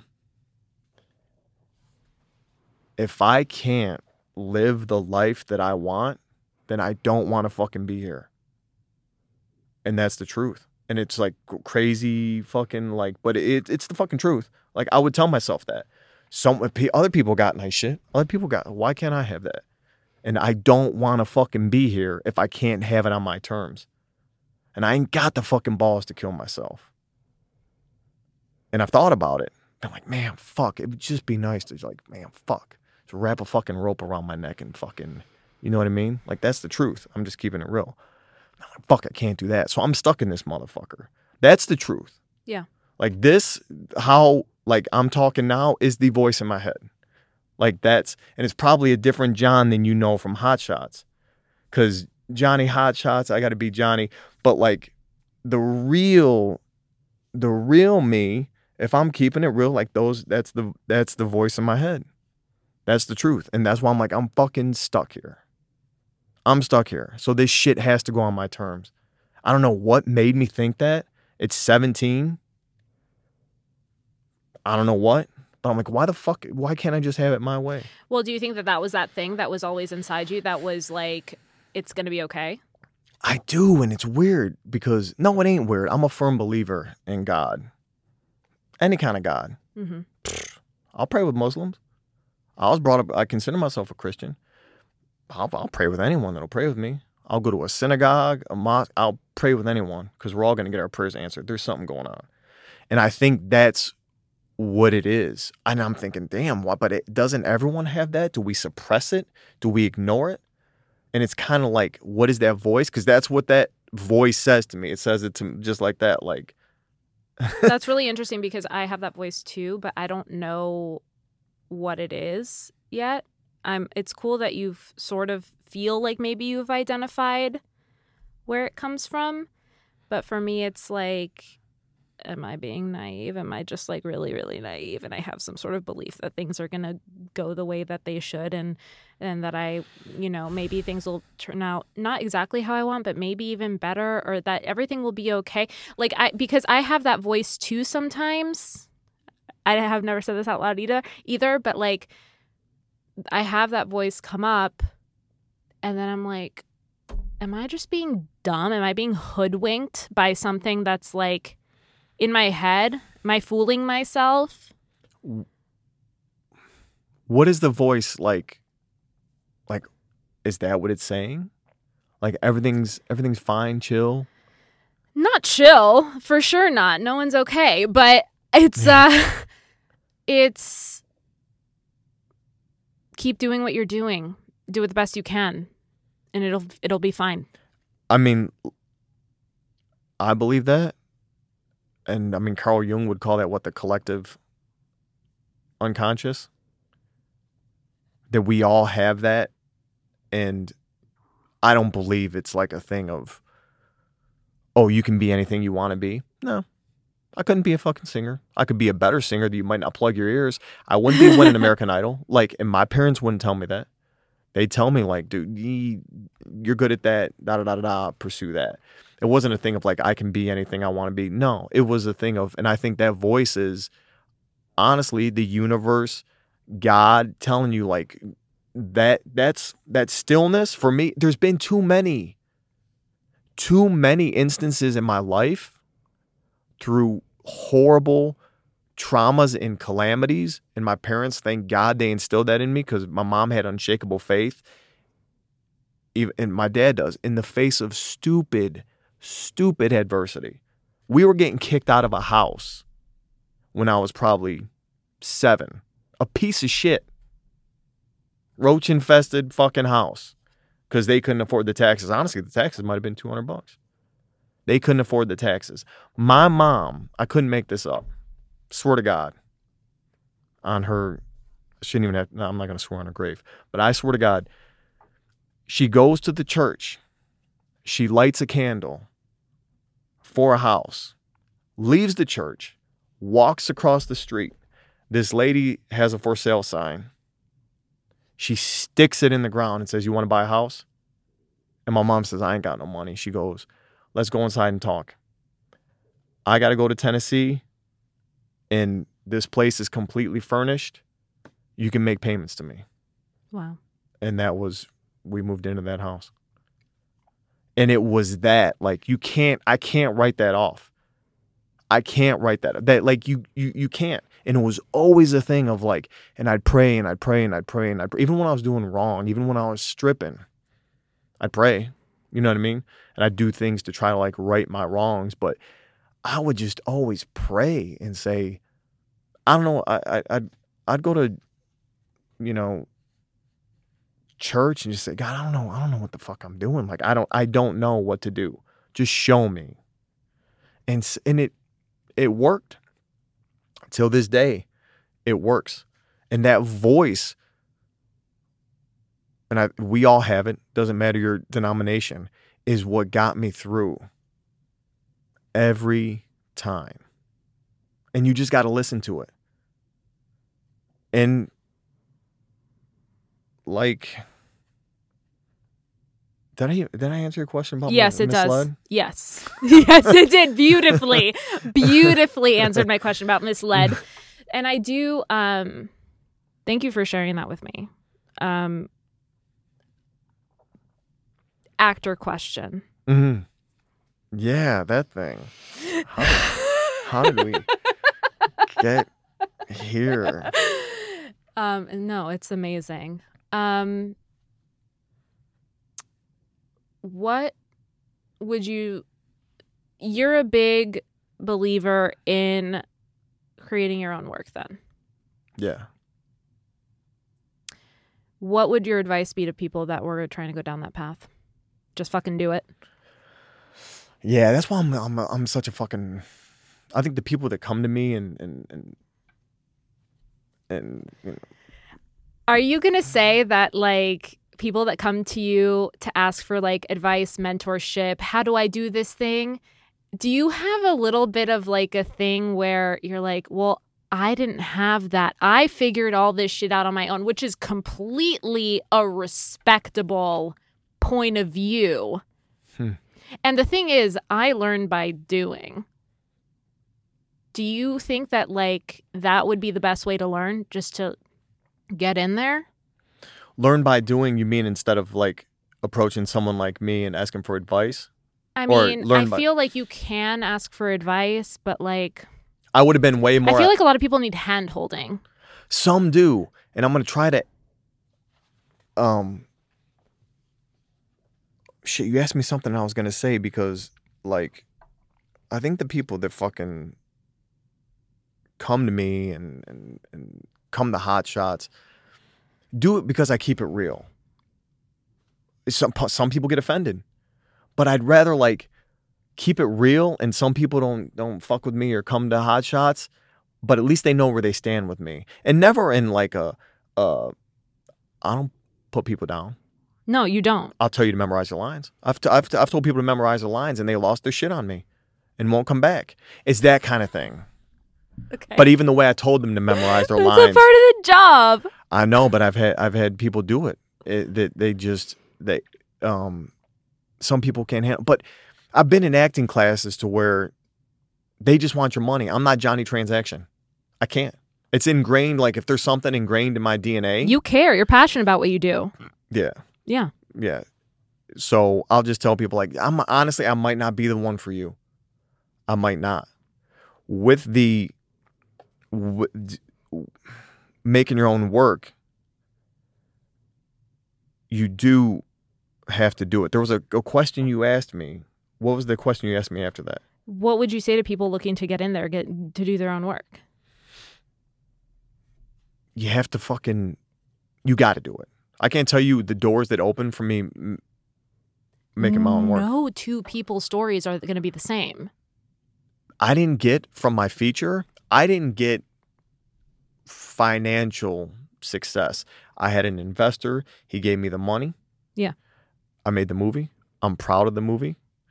It didn't it went to some festivals, but the hustle part of me, I rented out AMC theaters and I stood outside of them selling tickets and I'd sell them out because I just wanted to pack the theater and get my movie seen. And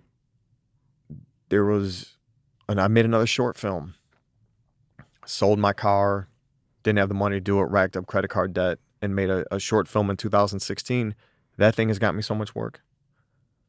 I didn't do it for the monetary gain because most movies don't make money, but I just wanted to do it. And most people, I'll tell people, if someone comes to me, I do honestly like to help people.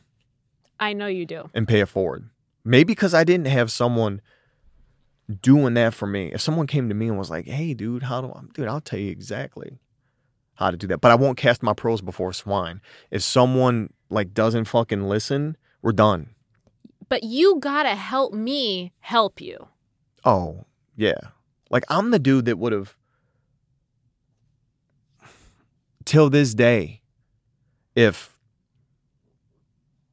I wanted to direct a TV show and I like directing, I would Spielberg, Scorsese, Fincher, if they're like, dude, you can get my coffee every day for a month.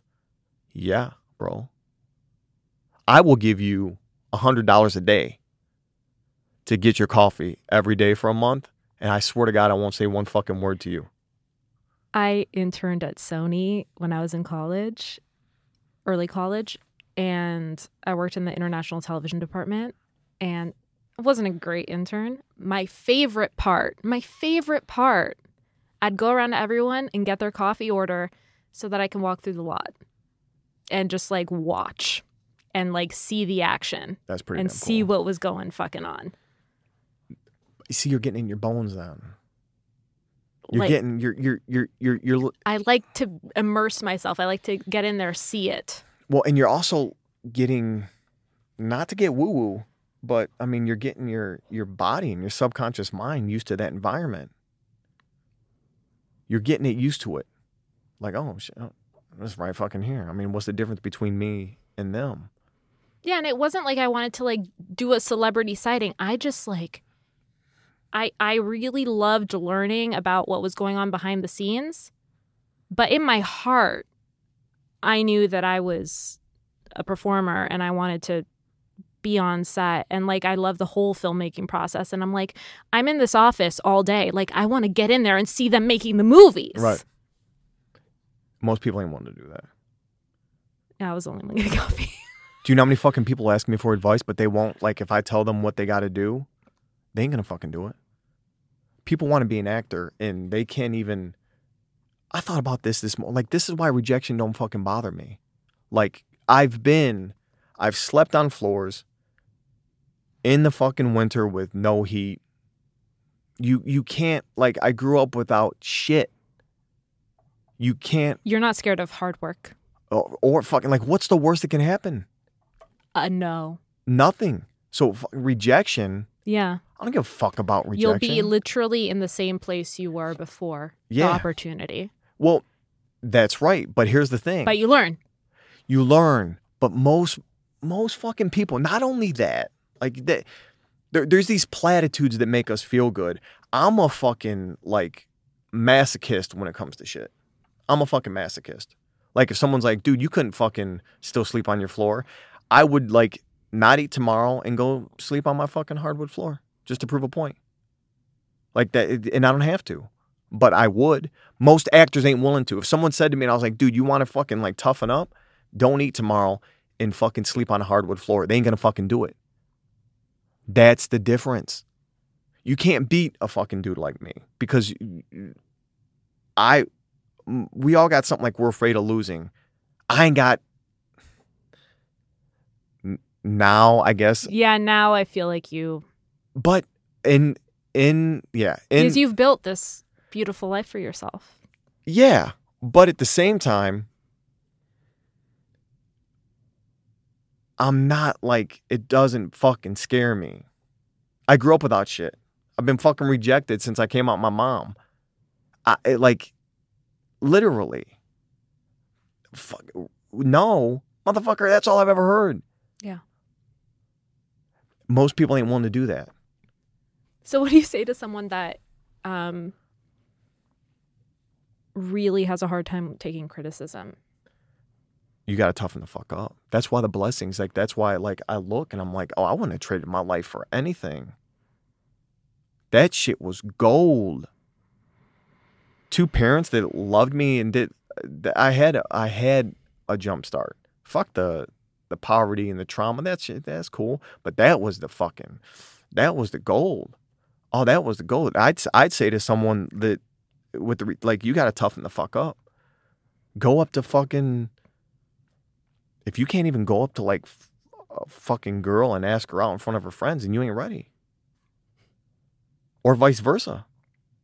You gotta toughen up. I love how you use that example when I literally was talking to Jason about like my dating life and getting his advice. Amazing. I'll get your advice off camera. It's too fresh. Oh. But yeah, you're right. You're right. I had to go in a club. That's why I said like the dancing was the best. I had to cold approach girls and ask them if they wanted to dance, and they'd say no, and my fucking life depended on it. My life, my bills, right? So then it just gets to the point to like, it's just the law of averages. There's 500 girls in here. If I hit them all, someone's gonna say yes. Someone's gonna say yeah, and then you just get numb to it, and then you just get numb. That's why I don't give a shit, because now it came with age though. Now it's like it probably ain't a me thing. Like if I was in the scene, I'd be like, you know. You know what's so funny about this conversation? First of all, there were some funny parts, but most of it is like incredibly profound and deep. And like, I'm so grateful that you shared your story the way that you did. But literally, like, I had all these questions written out and you answered every single one without even me asking them. Fucking amazing. I was doing that. Like, childhood trauma. Like, oh, there's the words childhood trauma are not on this piece of paper. Oh, that's a must with actors. Amazing. Yeah, I love that.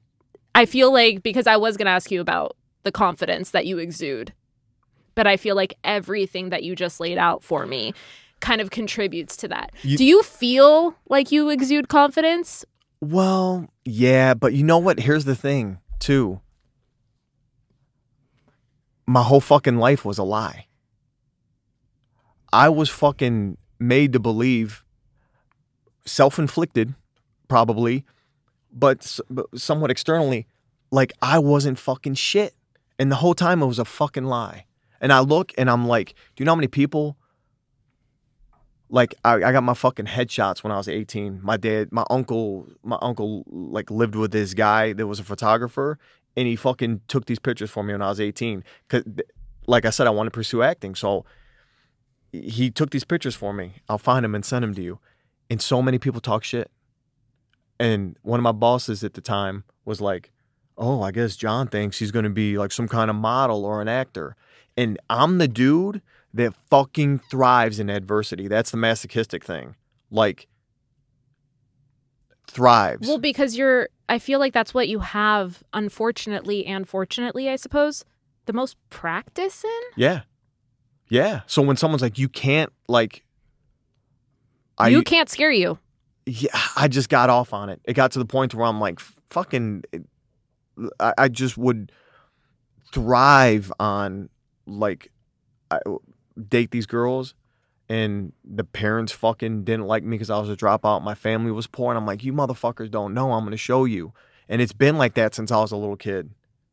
And then I like started to fucking thrive and get off on it. Get out of shape, and someone fucking's like, dude, you fucking put on weight. Like, I love that shit. And it still happens to this day. It still fucking happens to this day. And shit, where was I going with that? Because The confidence you exude. the confidence. Okay, so, and then I look back and all the fucking points I was trying to prove. I don't want to say like for naught, but it didn't fucking matter. Everyone I thought I had a point to prove to, like, I'm gonna show them. I'm gonna show fucking her and her motherfucking parents that I am somebody. By the time I did it, I was like, man, I kind of feel bad for them. I hope they're doing all right. I'm gonna pray for them. I don't even feel like fuck you. I'm gonna pray for them. I was like, fuck, man. I wish I would have known that like that shit was cool. That the ghetto part of me was cool. Here I am trying to be, and it's the shit that makes me. Yeah, it's what makes you stand out. When I got an agent here, I went and met with her. She hands me some sides. I go in there in a fucking button up. And she's like, okay. So I read it. Cool. Email the next day. Oh, we have someone like you. Like, what the fuck? Did that click? Or did it take a few more times? Dig this story. And this is the truth. I'm meditating.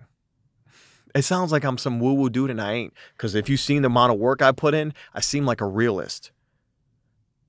I ain't like this sage burner. Look at his IMDb page, you guys. The man has a lot of work under his belt. And it's not usually with a button up. Oh.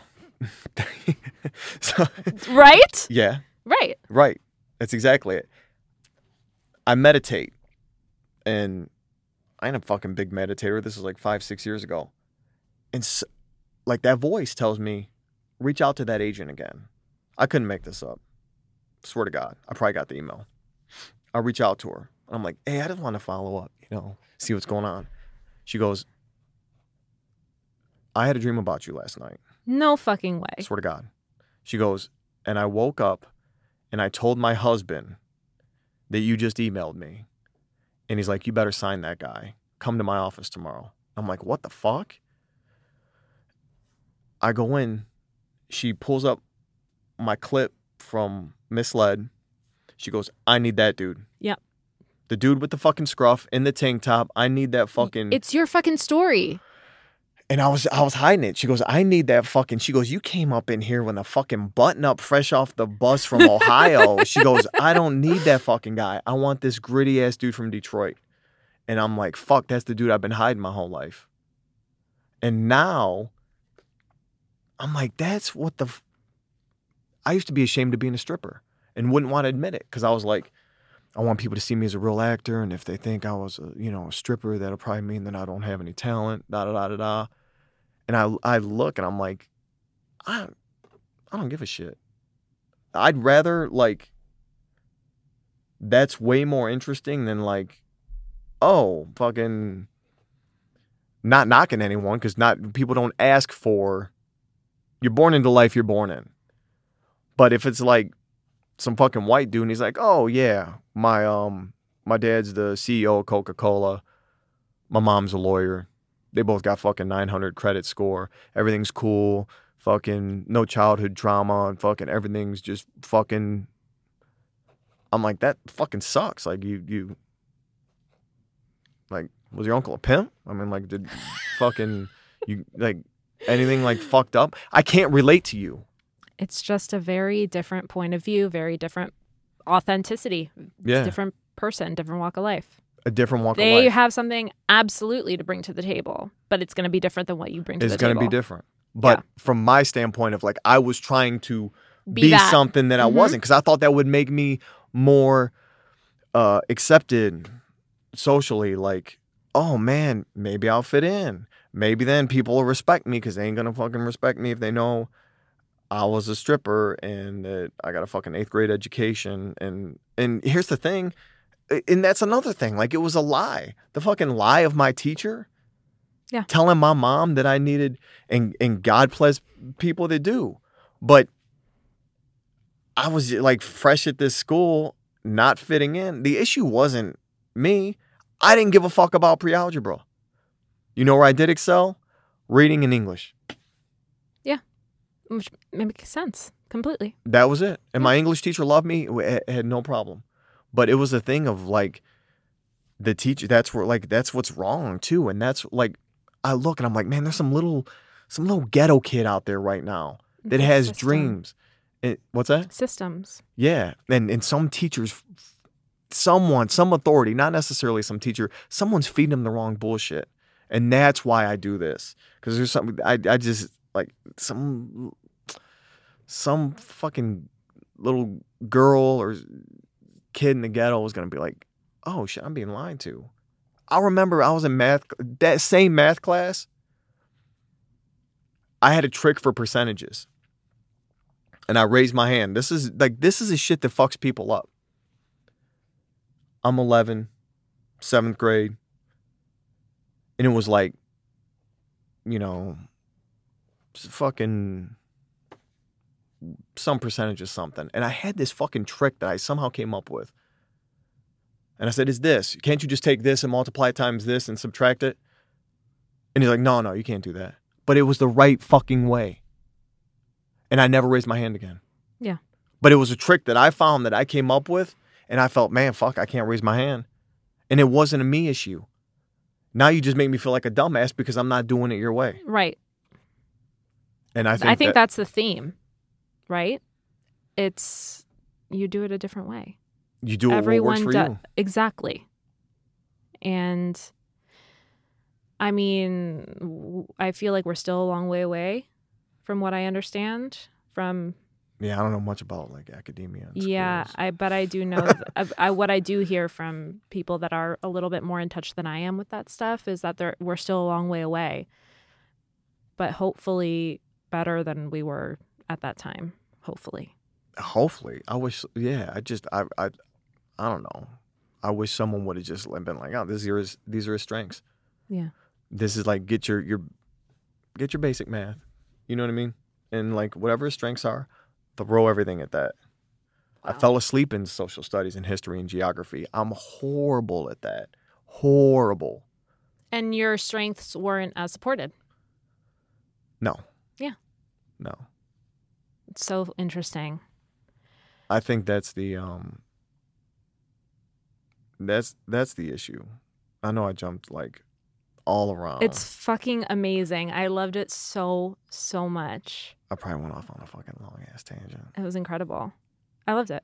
Thank you. Gotta do you. I think that's the.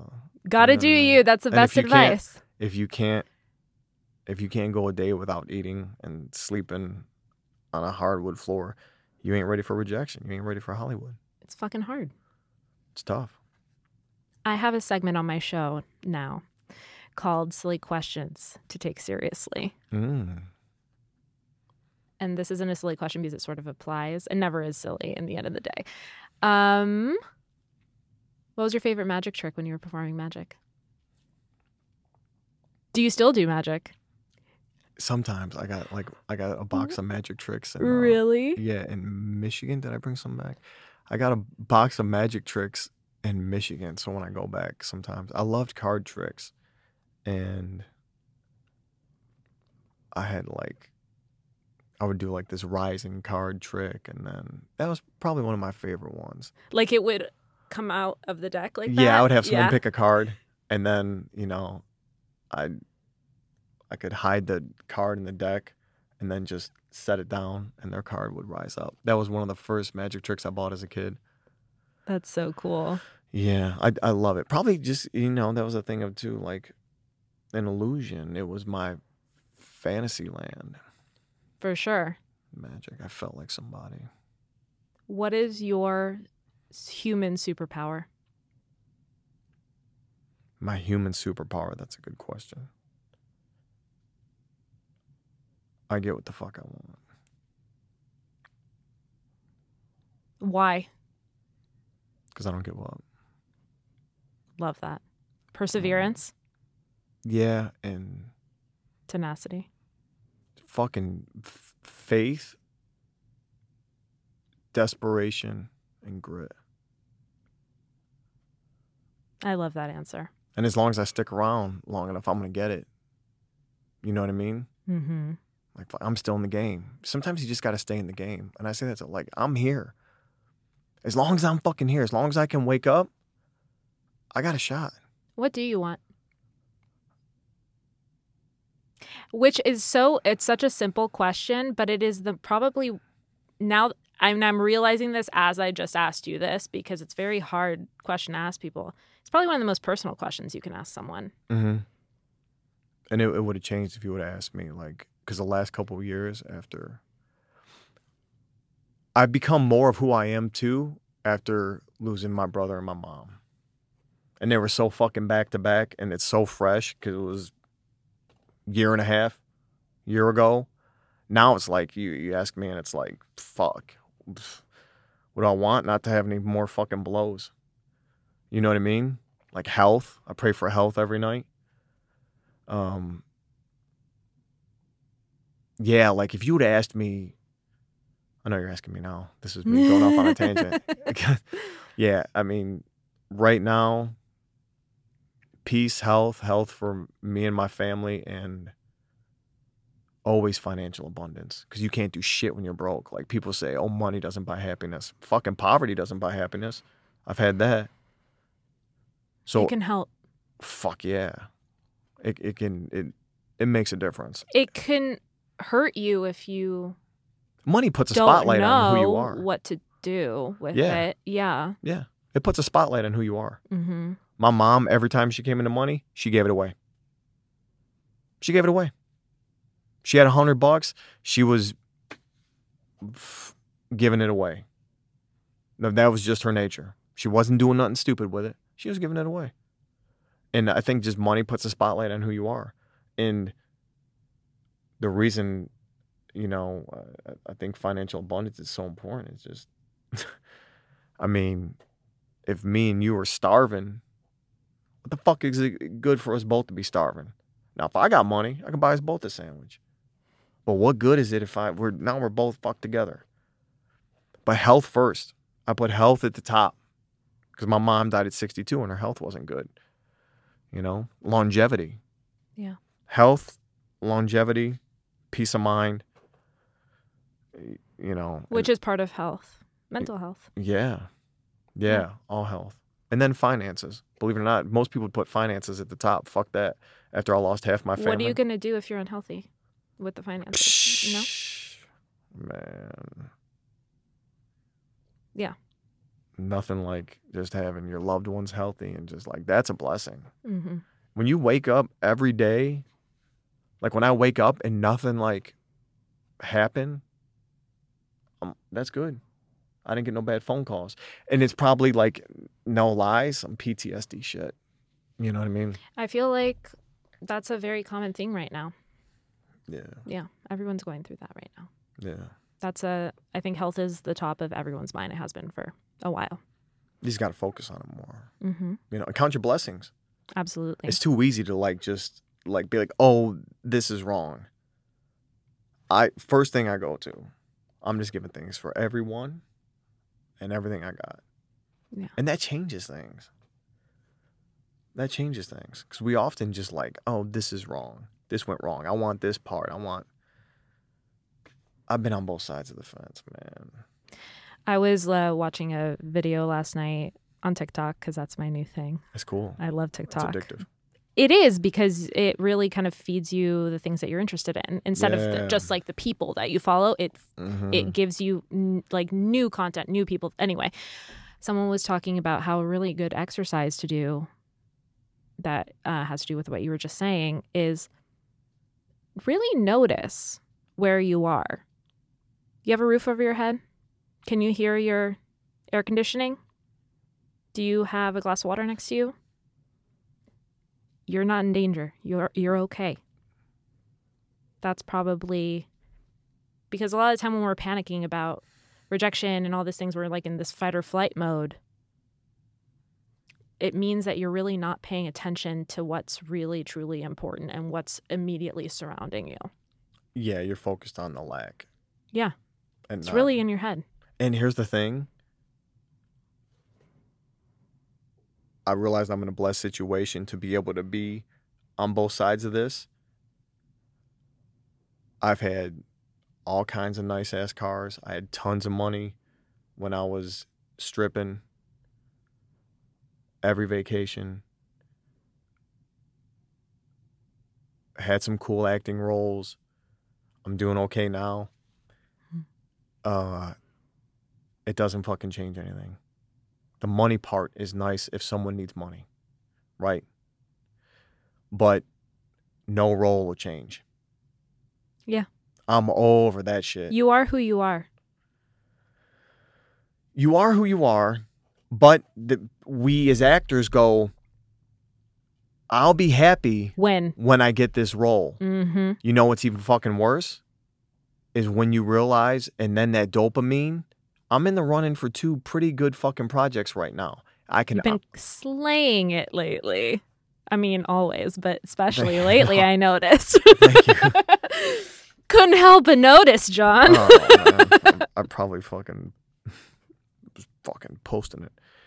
But you know what? I can honestly say it'll make 0 difference in my life if I get him or not. Yeah. Like, it ain't gonna, but there's a time I would have been like, if I get that, that's it. That is my happiness. And then what's scary is, as a kid, I built those castles in the sky, and that was enough to live off of. Dude, when I just get that, I'm going to be happy. And I had fucking tunnel vision, which helped. And it gave me a rush. Then I got those things, and now I get those things, and I appreciate them, but the high isn't high. And then you go, oh, fuck. Now what? Mm-hmm. That's what's scary. That's what's scary. It's almost better having that, man, when I get that, I'm going to be happy. Once you get everything and you've accomplished, I feel like I've accomplished a good amount, you go, fuck, it doesn't make a difference. Yeah. Yeah. That's a scary place to be. That's a perfect segue to my last question. I know, because I won't shut the fuck up. Oh my God, it's fucking brilliant. You're literally... I didn't have to do shit. I can throw this over here. It's so good. You're so prepared and so insightful. I love it. Jonathan. Look out, every time I get nervous. You've got props. I'm just I'm taking gonna look shit. under the table. I'm so like... You have a cornucopia of props. That's why I don't go to therapy. That's why I've never been to therapy. I can't, because then it probably wouldn't be this good.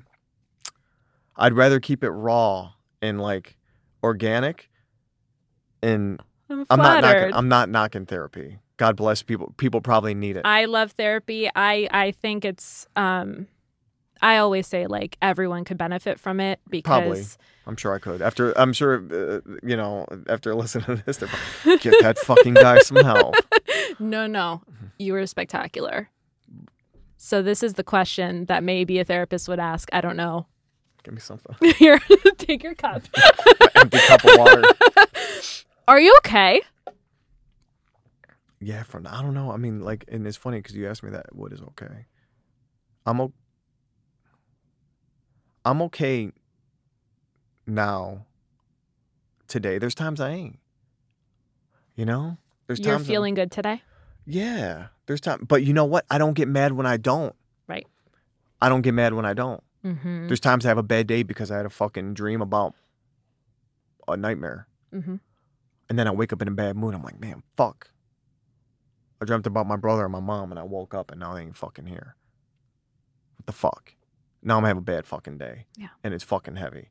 And I mean, but I realize like that's what it is.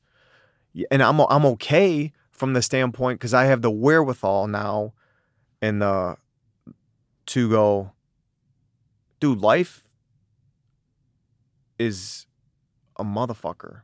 So every day, again, that like, I have my dad. I have my wife. She's got her family. I'm good. Yeah, I'm okay. The minute I catch myself on like some stupid shit, I tell myself, dude, shut the fuck up. Like, what are you doing? Mm-hmm. What are you doing? So yeah, I think you're more than okay. I think. Not to answer it for you. No, yeah, I think. And I say that, but then there's times I'm like, man, fuck. I'm not. And I'll lie and say I am. A lot of people lie and say that they are. Yeah. Mm-hmm. Hoping that it's a self-fulfilling prophecy. Because no one gives a fuck. You know what I mean? Yeah. Most people don't. Some people do. Most people don't. You know what I mean? Yeah. Like, what would someone say if they're like, hey, dude, how you doing? Man, bro, dude, I don't know. I want to fucking, I wish I had the fucking balls to kill myself. Because it'd be nice. Like, just, sometimes I think that. Like, it'd be cool just to, like, you ain't got to worry no more. That's the truth, right? And people go, and he doesn't need a therapist. But, I mean, like, that's the truth. But that's me keeping it real. You know, there's those days I think that shit. But then I'm like, fuck. Oh, I don't know what it's like on the other side. I'm going to hold off on that. I'm glad. not to make it like I'm some case, but I'd be lying if I said I wouldn't. You know what I mean? Like that I don't have those thoughts. Like, oh, dude, he's chilling. He's fucking Pollyanna. I think people freak out when people say that. Well, rightfully so, because sometimes you don't know where people are, you know, if they are thinking about it seriously or just thinking about it. Yeah. A lot of people have those thoughts. Yeah. Thinking, because who doesn't think about death and what's next? Yeah. Some people, I don't think they do. But I feel like a lot of people don't have the courage to share that they thought about it because it's very scary. Yeah. And it's sad and it's shocking and it's people don't want to. Ooh, yeah, it's hard. It's hard. People get scared when they hear something like that. Yeah. But I think that comes with like I don't know. Whatever. Too many. Like life deals you some blows and shit, and maybe your first thing is like, man, fuck, like, a lot of work being here. I can't take too much more. Like, you know what I mean? Like, there's times I think that, like, fuck, I don't know if I could take any more, like, blows. I'm sure I could because I'm a man of faith. Do you feel like that happens because you have a lot of beautiful things in your life? And does it get scarier now? Yeah. Well, as if you have like more things to lose? Yeah, people. Yeah. People. Mm-hmm. You know what I mean? That's exactly what I had in mind when I was saying that. Yeah, only people. Yeah. Anything else, I've lost and gained everything so many times. I can get anything back. It's just the sudden your loved ones. Yeah, man. Yeah. When it's sudden, you're like, fuck. When you're young, you don't think about that. But I've had so many like out of the blue. I shouldn't say so many. Just close ones. Like your brother, your mom. My brother, my uncle had a freak accident. He was cutting his grass on a brush hog. You know what a brush hog is? Mm-mm. It's he had like some property. And when I was 22 and we were close, I loved him. He had a tractor and you pull a brush hog behind it. Right? Mm-hmm. It's like 6 feet wide for when you got farmland. It just cuts down a big fucking shitload of grass. He hit a stump. It threw him off the tractor and fucking ran him over and cut his arm off, cut all down and almost in half. And my dad found him. It was my dad's brother. And my dad found him and he stayed alive for 9 days. And I remember my mom calling me. She's like, your uncle had an accident on the brush. I'm like, what the fuck? I was like 20. And he lived for 9 days. Don't know how. Even the undertaker was like, I don't know how he lived for 9 days because all this is gone, right? And that like shit like that of like these instantaneous, and then like my brother, like all, just boom, boom, boom. You're like, man, fuck. This is like, I'm always waiting for the other shoe to drop. Mm-hmm. And it's to the point to where like I get like, I guess it's anxiety, but I don't like look into that stuff too much. But like I get sick to my stomach when something good happens to me. I understand. I'm like, fuck, that ain't gonna like literally I get nauseous if something good happens. Like I'm a fucking puke. I'm like, shit, something's coming. Something's coming. That's like me being real. And I never like, for me, this probably is therapy because this is shit I don't talk about. I so appreciate you sharing this with me. This was so wonderful. Thanks. So when you ask if I'm okay, fuck, I guess the answer is I don't know. That's a perfectly acceptable answer. John, where can our listeners follow you? Instagram at the John Stan. JON. JON. TheJonStan. Yeah. And then Hot Shots self-taping, which we're always Lots of gold. posting stuff on. Yeah, and I try to keep it, I try to make everything just edifying, if people, it's a lot of tough love. I love it. That's my style. I love it. Because I like tough love. Me too. Thank you for joining me today. Thank you for having me. I appreciate you. Such a pleasure. I appreciate you. I appreciate you. Thank you. Stay blessed. Keep the faith. Likewise. That's what it's all about. Thank you. Thank you. I'll see you guys next time.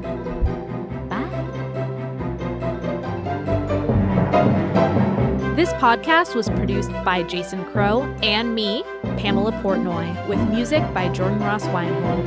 You can follow the show on Instagram and Facebook at No One's Okay, and please don't forget to subscribe and leave a review. We love kind reviews. No One's Okay is also on YouTube, so if you want to see our faces, please subscribe to our channel. An extra special thank you goes out to Sean Moore, Claire Palmer, Jackson Palmer, Tiffany Haymoff, and Alexa Marie Anderson. This podcast was recorded at Soundworks Studios. Thank you so much for listening. See you next time.